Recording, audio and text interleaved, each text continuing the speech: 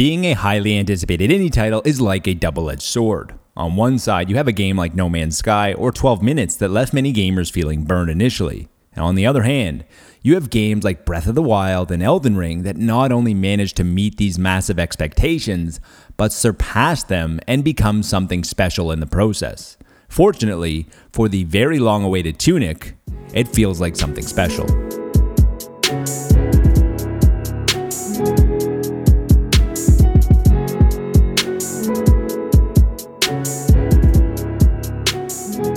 It's no secret what the main inspiration for Tunic is, as this adventure feels like the best Legend of Zelda game not actually made by Nintendo, and even going a step farther and saying that it wouldn't feel out of place, nestled among some of Link's greatest adventures wouldn't be wrong.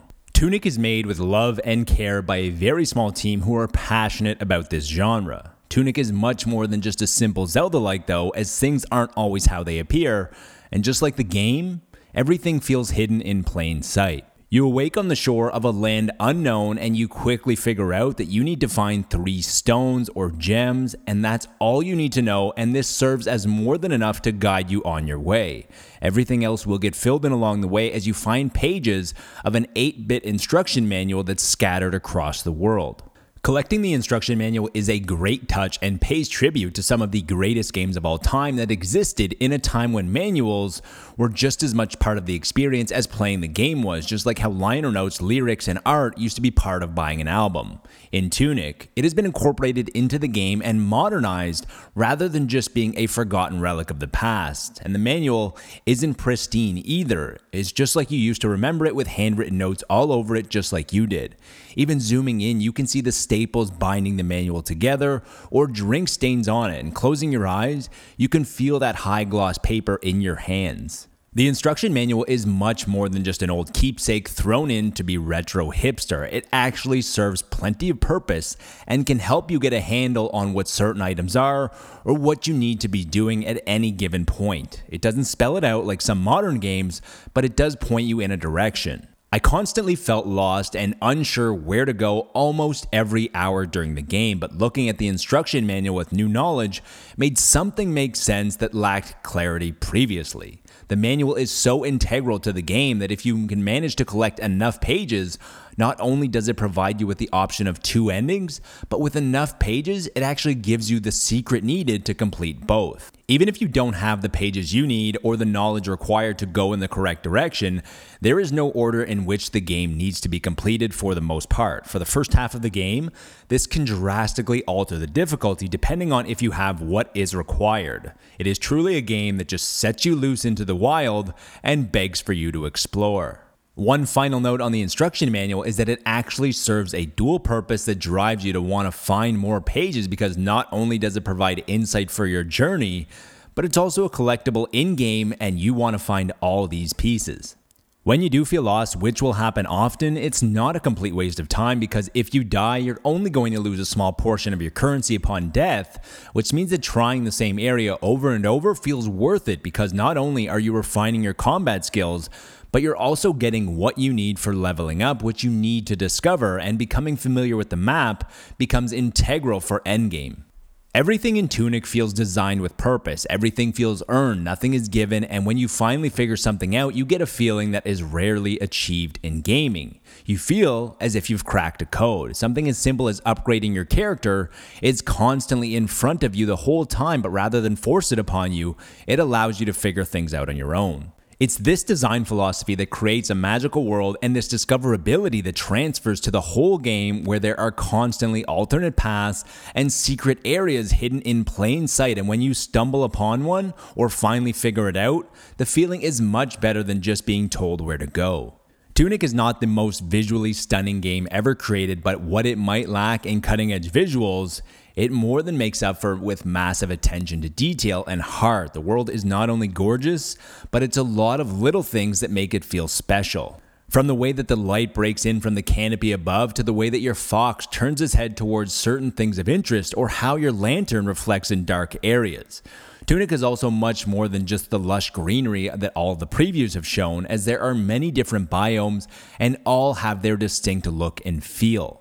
Even when you go to the instruction manual screen, you can see a CRT behind with a pixelated version of the game that you're currently playing, and the audio changes to a cheap mono speaker sound that you remember from your basement. Tunic has an ethereal soundtrack that feels perfect for exploring the lands as much as it does put you in a state of relaxation, and has plenty of variety that changes depending on your location in the world. Even when you're lost, you're having a good time because the music is so excellent. To emphasize the quality, not only have I added the album by Lifeform to my Apple Music library, but it's also something that I listen to frequently when doing things around the house, and I can't think of the last time that I went searching for a soundtrack after finishing the game. The constant questioning of what is going on in the world is an underlying theme throughout the whole game, but most of the story is fun to experience on your own, but it's like most fairy tales, your job is to stop the world from evil. The combat and difficulty doesn't feel out of place, nestled amongst some of the greatest adventure games of yesteryear, nor does it feel strange to compare it to the modern titles carrying the torch from how games used to be, including From Software titles. Anything can kill you easily if you let your guard down, enemies can kill you from full health in one attack, or you can easily be overwhelmed, but most importantly, it's fair, and if you're patient and use your window of opportunity, you can usually find success almost any time.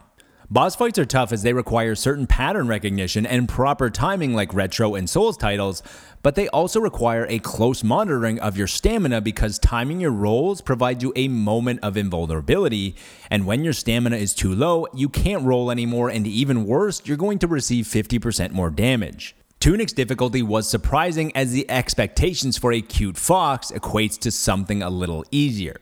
Tunic does feature plenty of accessibility options to make your life easier if you just want to enjoy the story and avoid the troubles of the combat like unlimited stamina and a no-fail mode. I think this is a refreshing change that needs to be available in more games as it allows more people to complete the journey and not give up when it gets too difficult. Sure, the game's creator probably wants you to play it on the standard difficulty mode, but I'm sure they'd rather that you finish the game and have a better time instead.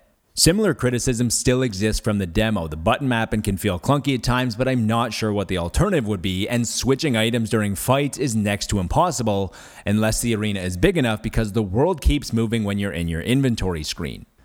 Sometimes the lock-on icon catches people on a different plane than you when they're possibly beneath you or even in the next room, and while it might feel like using the prompt RT to lock on should help you, it doesn't.